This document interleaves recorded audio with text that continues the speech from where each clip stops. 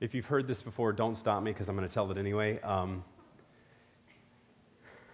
There's a story about a man. He came home from work. He was a construction worker, came into the house, and he sits his little boy down, and he said, "Son, I need to ask you a question. I need you to tell me the truth. Did you walk by the construction site today and knock over that porta potty?" Kid thought about it for a minute, and he said, "Yeah, I did that." And he said, "Well, I'm going to have to discipline you, and it's going to be pretty severe." He said, "Dad, wait a minute. George Washington chopped down the cherry tree. He admitted it to his father, and his father was glad that he told the truth, and he didn't get in trouble." He said, "Yes, but George Washington's dad was not in the tree."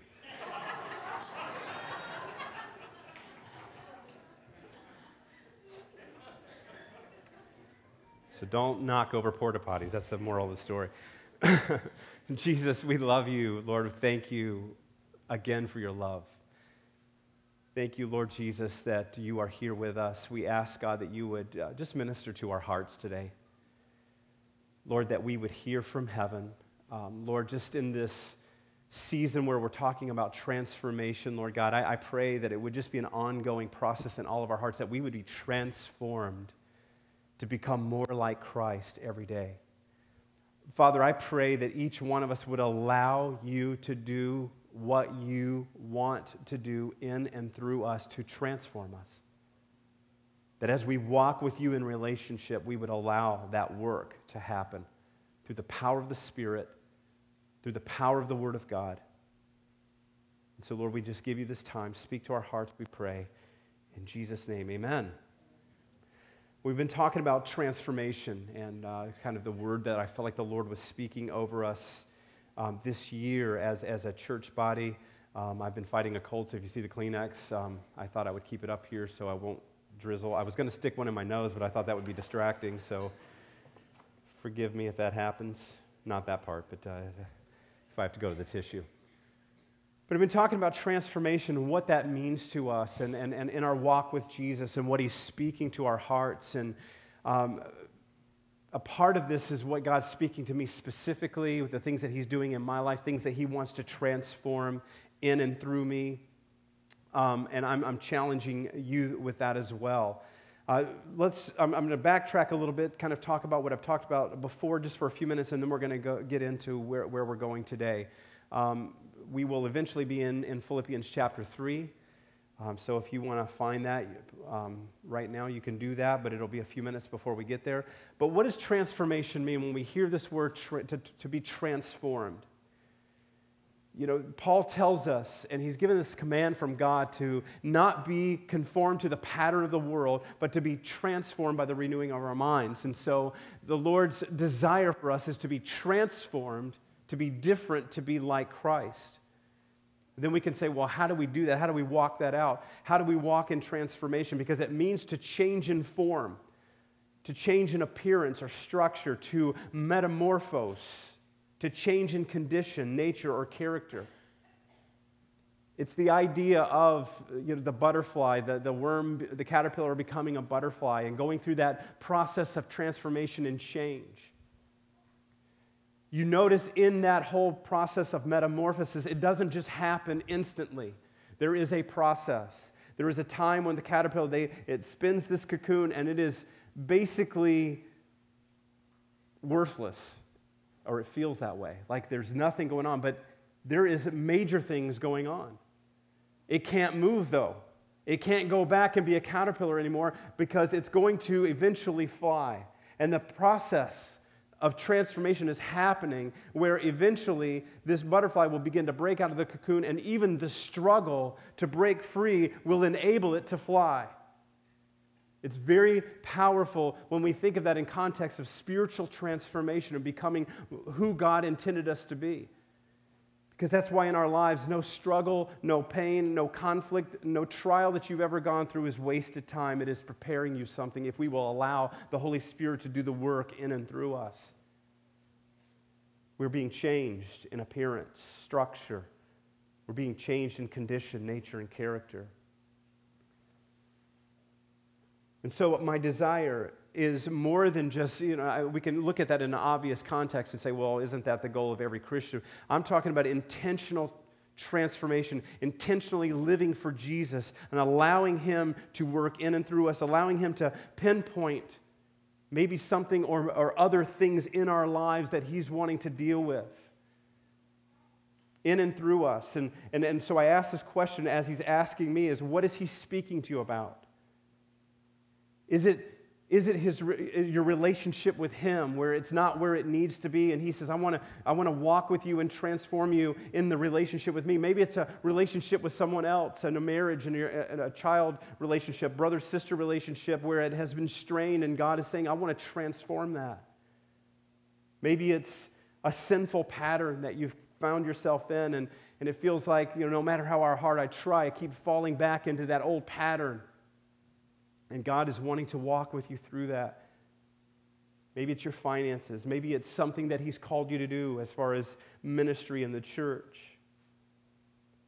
And so when we look at Jesus' desire to transform us, to make us more like Himself and transform these areas in our lives, first and foremost is He does not just leave us on our own to do it. He wants to walk with us through it. That's a part of His relationship desire for us. But also, we're going to have resistance. If that's what God wants for us, you're going to see resistance. I encourage you, if you are in that process in relationship and you're giving your heart to the Lord and you are experiencing resistance, thank God for it. That's why James said, consider it joy when you encounter trials, that we don't have to thank God for it, but we can consider it as joy, to say, God, you are working.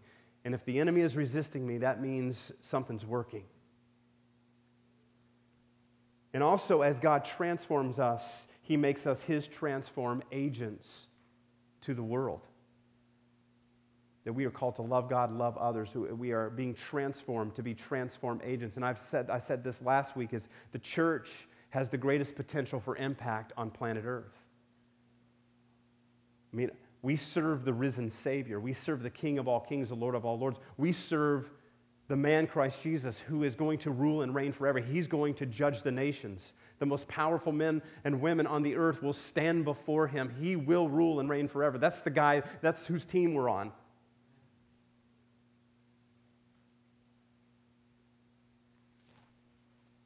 But He wants us to make an impact in this world.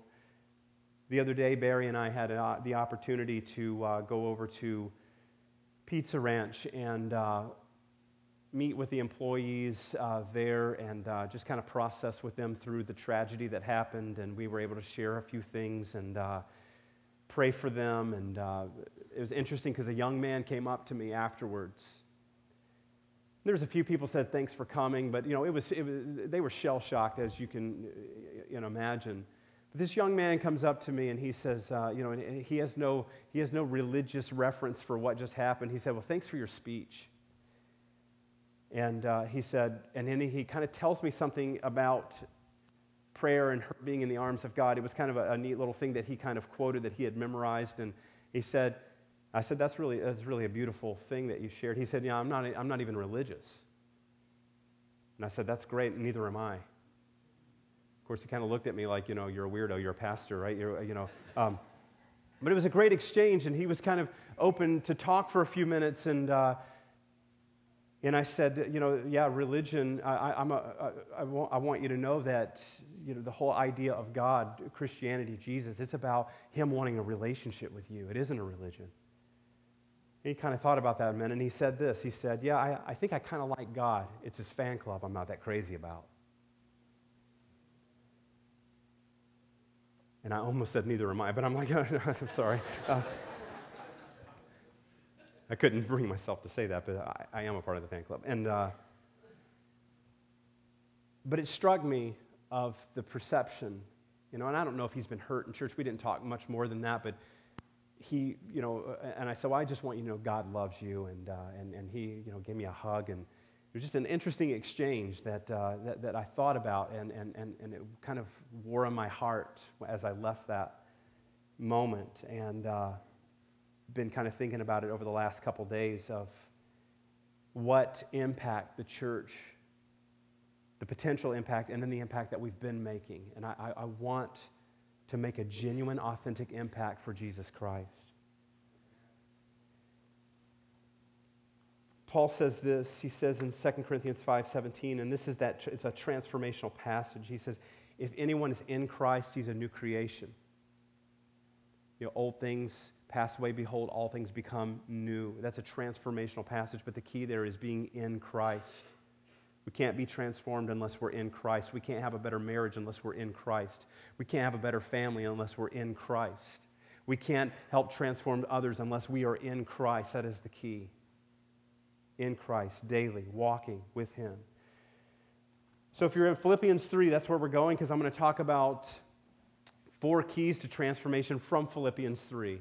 The reason why I made that so specific is we can find all kinds of keys of transformation throughout the Scripture, but I want to take a look at this passage, and this book is so powerful, and this passage is so powerful as it pertains to transformation. I'm going to give you a little bit of context of that passage, but first I'm going to read it. Philippians 3, starting in verse 10 through 14. Paul says this, I want to know Christ. I love that sentence. I want to know Christ and the power of His resurrection and the fellowship of sharing in His sufferings. It's both. Becoming like Him in His death. And so somehow to attain to the resurrection from the dead. Listen to his honesty. Not that I have already obtained all this or have already been made perfect, but I press on to take hold of that for which Christ Jesus took hold of me. Brothers, I do not consider myself yet to have taken hold of it, but one thing I do, forgetting what is behind and straining toward what is ahead. I press on toward the goal to win the prize for which God has called me heavenward in Christ Jesus. What a perspective that is. Paul he's writing about embracing the redemption power of God. He's embracing God's definition of when we think about what it means to live a successful life. That is success, knowing His power and knowing the fellowship of His sufferings and humbling himself. God's keys to transformation. In this book, in Philippians 3 specifically, we have a little bit of Paul's autobiography. He kind of unfolds his life in front of us. First part of the chapter, he talks about his past. Here in this text, he is talking about his present and his future. And I believe that in this passage, he gives us 4 keys to living the transformed life. Here's another thing I love about this passage. When you read Philippians, Philippians was not written on a beach, in a hammock. It was written in prison, in a dungeon. And this book is also called the Book of Joy, where he's encouraging people. And here he is writing out of a place of encouragement in a prison cell. In a dungeon, he is writing encouragement and joy to people, saying, here's the key to walking with Christ. Here's the key to having a transformed life. I think I would be writing, get me out of here. Can you pray me out of here? Do something. This is miserable. But he found Christ in the midst of his circumstances. And I think that's important that we know the context of which this was written. When he is encouraging us and he says, here's what it means to be transformed. That he's writing from a place of suffering. He's writing from a place of darkness. So he gives us 4 keys, and I'm going to run through these. If you take notes, I'll give these to you, and we're going to move somewhat quickly. And everybody said, yeah, right. First one is self-examination and repentance. Self-examination and repentance, the first key of transformation. Verse 13a, he said, I consider myself. I consider myself. This is what will go right along with Doug's word. But the first place is we begin by admitting that we don't have it all together. You know, that's a great place to be. The 12-step programs have that all figured out. I love Rick Warren's book, Purpose-Driven Life. He starts out, the first sentence of that book is, it's not about you. It's not about me. We begin by admitting that we don't have it all together, that we have a long way to go, that we haven't arrived yet, and we're not perfect. It has taken an inventory of our lives. You've got to know where you are before you can know where you're going to go. And you start by looking at those areas. And again, that's where I'm saying is, instead of just having this idea of, yes, we all want to be transformed, allow the Lord to do that inventory in your heart, to point into specific things that He's working on in your life, and do that inventory, not for your shame, but so that He can take you in this process of transformation. Looking at the areas that He is working on in my life. David, Psalm 139, he says, "Search me, O God. See if there be any wicked way. Examine my heart, and then do the work that needs to be done in me." So Paul says this in verse 13. He considers myself. He said, "I consider myself." He said, "Brothers, I do not consider myself yet to have taken hold of it." He was honest about his faults. The church could learn a lot if we need a healthy dose of transparency and vulnerability. He was aware of his weaknesses. In the Good News translation, this verse reads this: "I don't claim that I have already succeeded or have become perfect." I think this is an amazing statement because also in context is Paul is an older man at this point in his life. If anyone had the right to claim, to claim perfection, or that he had arrived, maybe not perfection, but that he had arrived, it was Paul. Most of the New Testament is written by him. He single-handedly spread Christianity throughout the Roman Empire. His impact on the world is unbelievable. Being an apostle, and a lot of what happened in that area spread throughout to where we are recipients of that. Yet at the end of his life, here he says, "I don't have it all together. I haven't arrived. I'm not perfect. I'm still growing. I'm still learning what God is telling me." You know, the most successful people never stop growing. They never stop learning. They're developing. They're expanding. They're learning. And I want to be that way. I want to be a student of Christ. I want Him to be my teacher in relationship to learn as much as I can. I don't want to get to a place where I have arrived. But this is counterculture. It's contrary to the way we live life today. Because I think deep down inside, we all individually know we don't have it all together. But if we can put out the perception that we have it all together, that's kind of what we do. I'm guilty.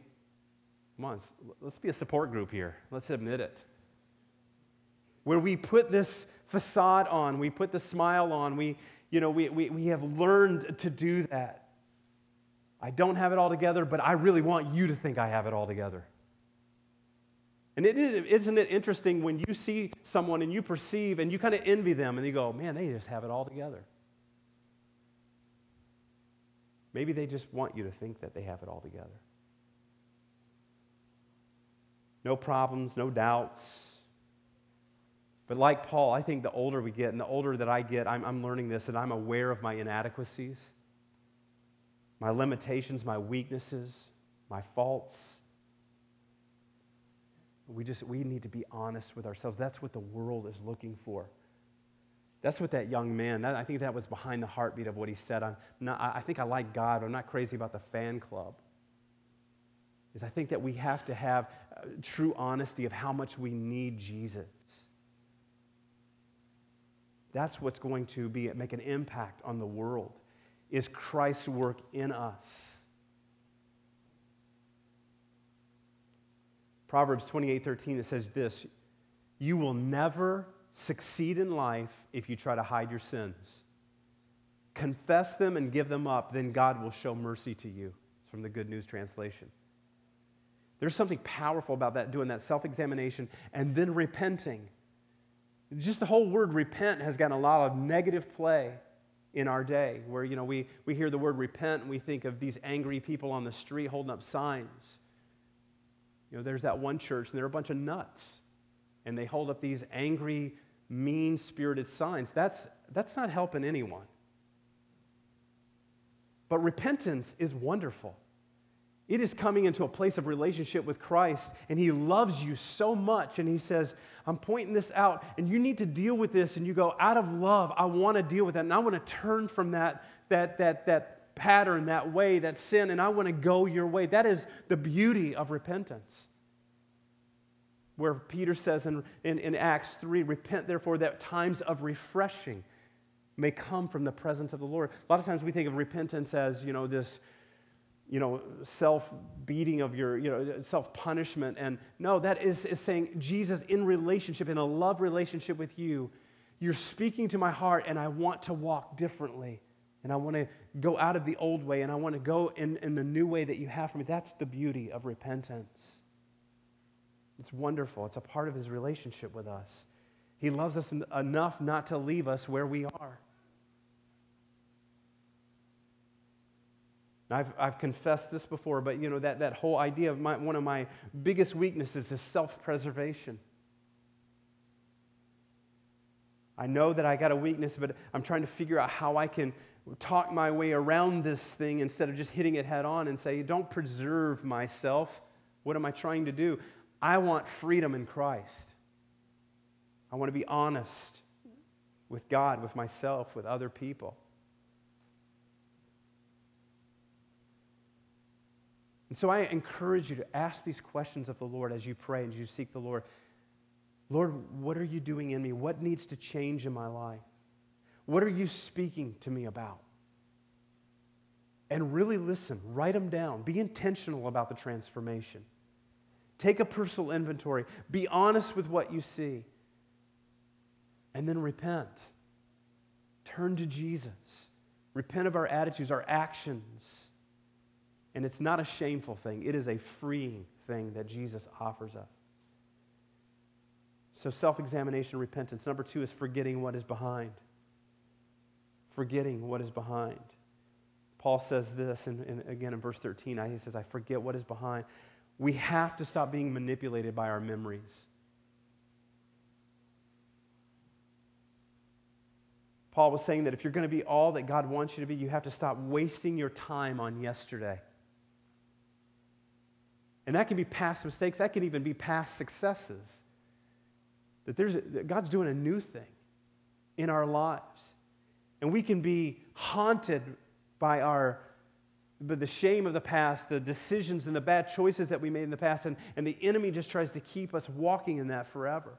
We have to let go of the guilt. We have to let go of the shame, the grief, and the grudges. Those are not of God. Godly repentance is of God. Godly conviction is of Him. But you can't walk where God wants you to walk holding on to the past or being dictated by the past. Freedom in Christ is embracing His mercies that are new every day. Isaiah 43, I love this passage. 43:18, forget the former things. Do not dwell on the past. Did you hear the word dwell? That's just reliving it over and over. See, I am doing a new thing. How do you not know it? Can you not perceive it? I'm doing a new thing. And so how do you do that? We can read that and say, okay, now for the practical side, how do we do that? How do we forget the past? Our brains store up everything that we do. How do I forget the former? The word forget is the word Hebrew when it says forget the former things is zakar, Z-A-K-A-R, and it means remember not. It does not mean that you no longer remember it. It means that you choose not to dwell on it any longer, that it doesn't dictate it. It's not a who you are any longer. You don't let the past affect you and control you and have power over you or manipulate you. That's why if we don't dwell on it, we can learn from the past and not dwell and be dictated on it to affect our future. This is where the enemy thrives. This is where most people, you counsel with people, you pray with people. It is something in the past. It is some decision. It is maybe a series of decisions. Maybe it was a whole period of their lives that was just wrecked, and they live in the shame and the guilt, and it just dictates them. I will never, ever be able to be who God has called me to be. And again, in context of who we're dealing with, when Paul says, I forget what is behind. Here's a guy that was standing there when Christians were being stoned to death and he was rounding them up and bringing them in for them to be stoned to death. If anybody had a reason to be dictated by his past and walk in shame and guilt, it would be him. Of God could never, look what he could just have lived, God, I'm just glad I'm going to heaven. But you can't really do much in my life. Can you imagine if Paul would have lived there? He would have never been who God called him to be. Don't allow the enemy to steal from you. Don't allow the enemy to manipulate you and keep you dwelling on the former.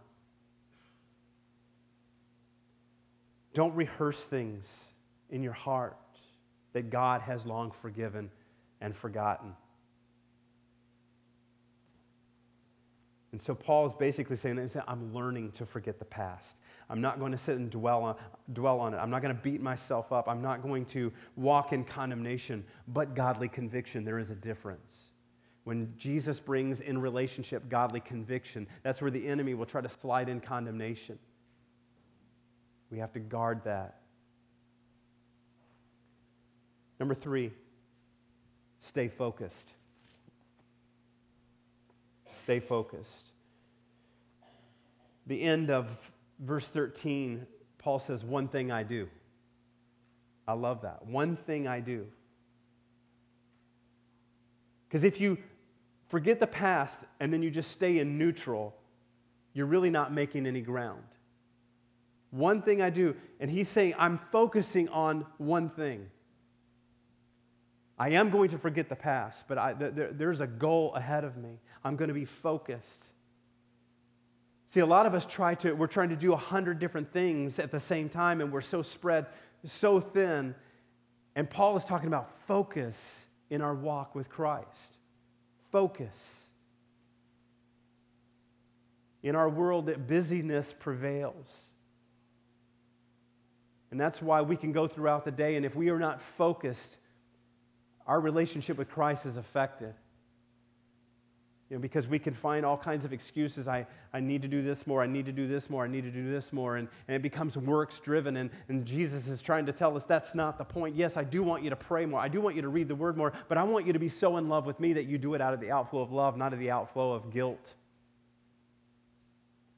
And the way we do it out of the outflow of guilt is when we get too busy and we're not focused.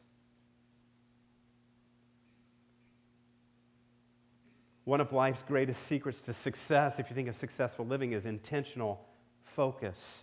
1 Corinthians 9:24, it says, do you not know that in a race all the runners run, but only one gets the prize? Run in such a way as to get the prize. So athletes understand focus. Earlier, David and I were talking about, we were actually talking about poor Tim Tebow. Man, I wanted the guy to win.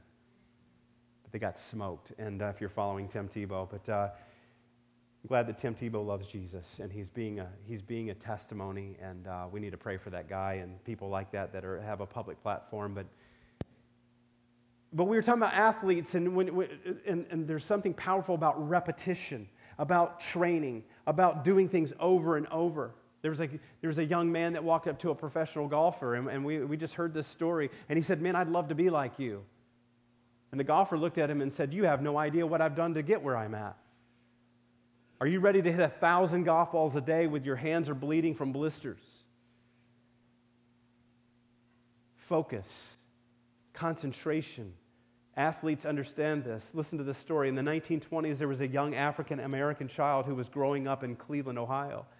One day, a famous athlete named Charlie Paddock came to his school to speak to the students. At the time, Paddock was considered the fastest human being alive. He told the children, listen, what do you want to be? You name it, and then believe that God will help you to be it. That little boy decided that he too wanted to be the fastest human being on the earth. The boy went to his track coach and told him of his new dream. His coach told him, it's great to have a dream, but to attain your dream, you must build a ladder to it. Here's the ladder to your dreams. The first rung is determination. The second rung is dedication. The third rung is discipline. And the fourth rung is attitude. The result of all that motivation and that coach's speech to him is that he went on to win 4 gold medals in the 1936 Berlin Olympics. He won the 100-meter dash and broke the Olympic and world records for the 200 meters. His broad jump record lasted for 24 years. That man's name was Jesse Owens. What a great story of determination, dedication, discipline, and having the right attitude.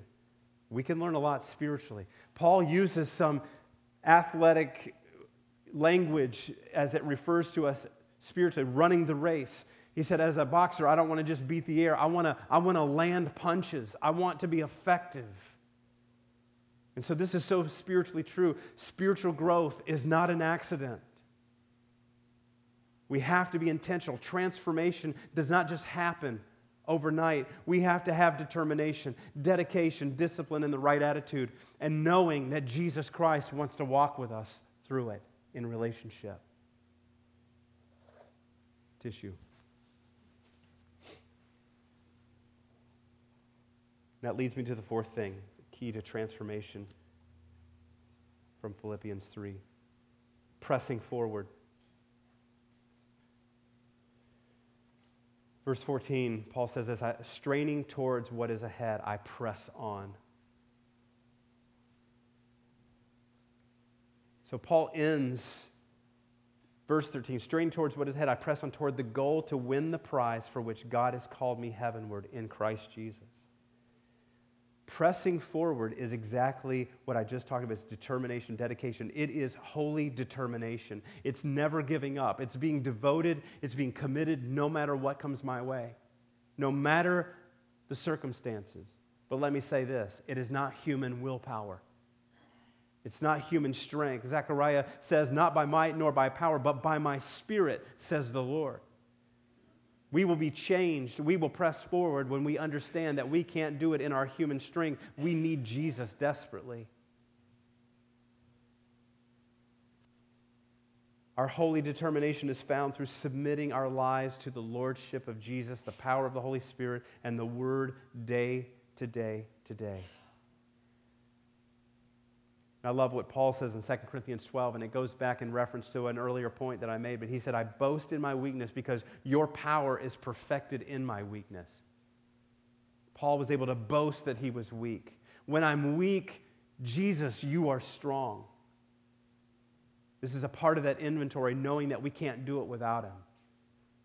That without him, we can do nothing, but with him, all things are possible.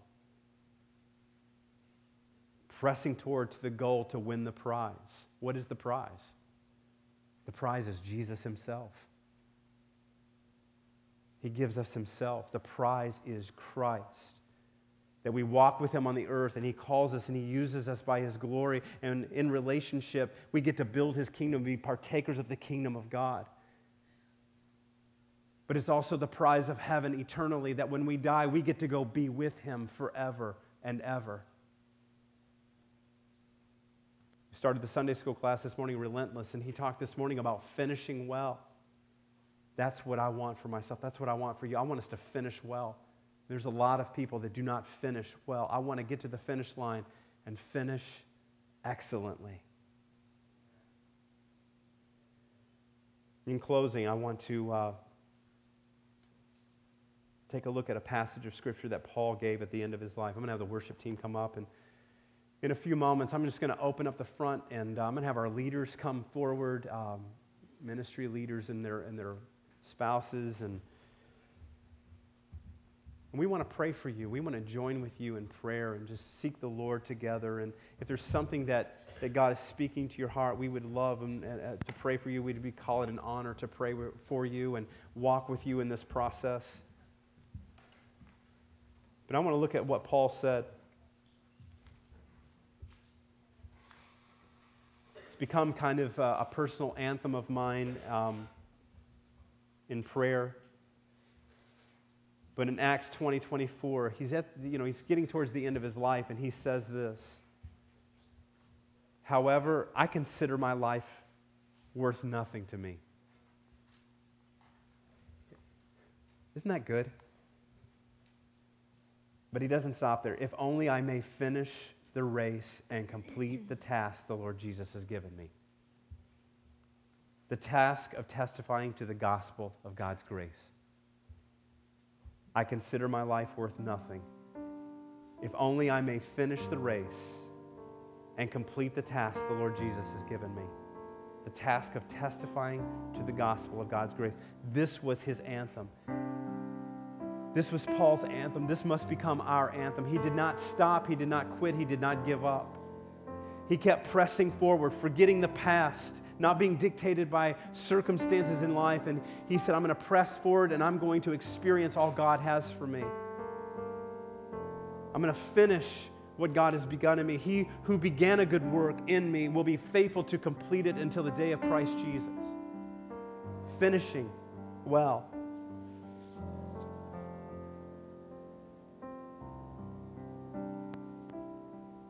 So to finish the race, to walk in transformation in this invitation from Jesus. Today I want us all to take this honest look at ourselves and first of all, self-examine. Do a self-evaluation and repent for what the Lord is putting his hand on.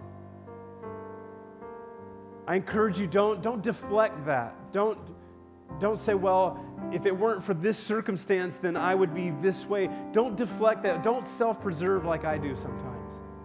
Be honest before God and say, I take responsibility, Lord. You are putting your hand on this, and I take responsibility for what you're doing in me. This is not someone else. This is me.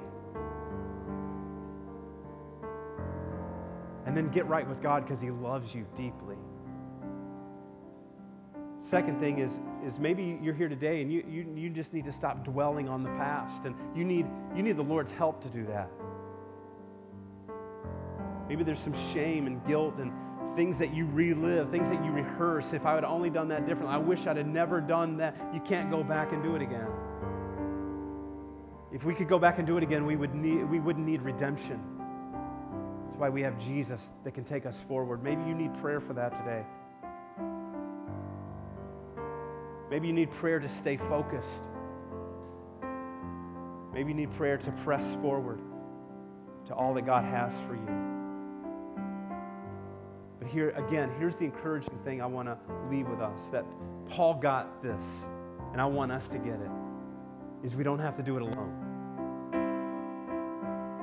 Jesus, in relationship with us, wants to walk with us through the power of the Holy Spirit, through the power of the Word of God, and through the relationship we have with others. That you don't have to walk alone. You don't have to do this by yourself. So I'm going to open up the front. I'm going to just close in prayer. If you need to go, be blessed, have a great day. But I'm just going to open up the front. And if you want prayer for something, please let us know. And we'll have the leaders up here, and we would love to pray for you and knock on the doors of heaven with you and seek the Lord with you and come alongside you. Let's pray. Jesus, we love you. Lord, with all my heart, I want to finish well. I want us all to finish well, Lord God. I want us to get to the end of our lives and the end of the race that you have set before us, and I want to be running full stride into the arms of Jesus. Lord, I don't want to live with a bunch of regrets. I want to walk in everything you have for me and my family and for this church. Lord, I pray, God, that we would take an honest look at our hearts today, and the things that we need to get right, we would get right. We would come honestly before you as David did and say, search me, O God. See if there be any offensive way, and I want to get that right with God. Lord, help us to stop dwelling on the past. Lord, give us the strength to do that. Help us to focus and help us to press on, press forward to our heavenly prize. Lord, I pray for each person in this room, whatever you're doing, the work of God that is going on in their hearts, I pray that, Lord, you would come, that they would understand that you work in their hearts out of love. Your conviction is out of love. Your discipline is out of love because you want the best for us. So, Lord, we give you our hearts today, and we ask that you would come. We ask, Holy Spirit, that you would minister to our hearts. In Jesus' name. The worship team's going to be worshiping, have the lights down, and I just encourage you to come up and pray, seek the Lord.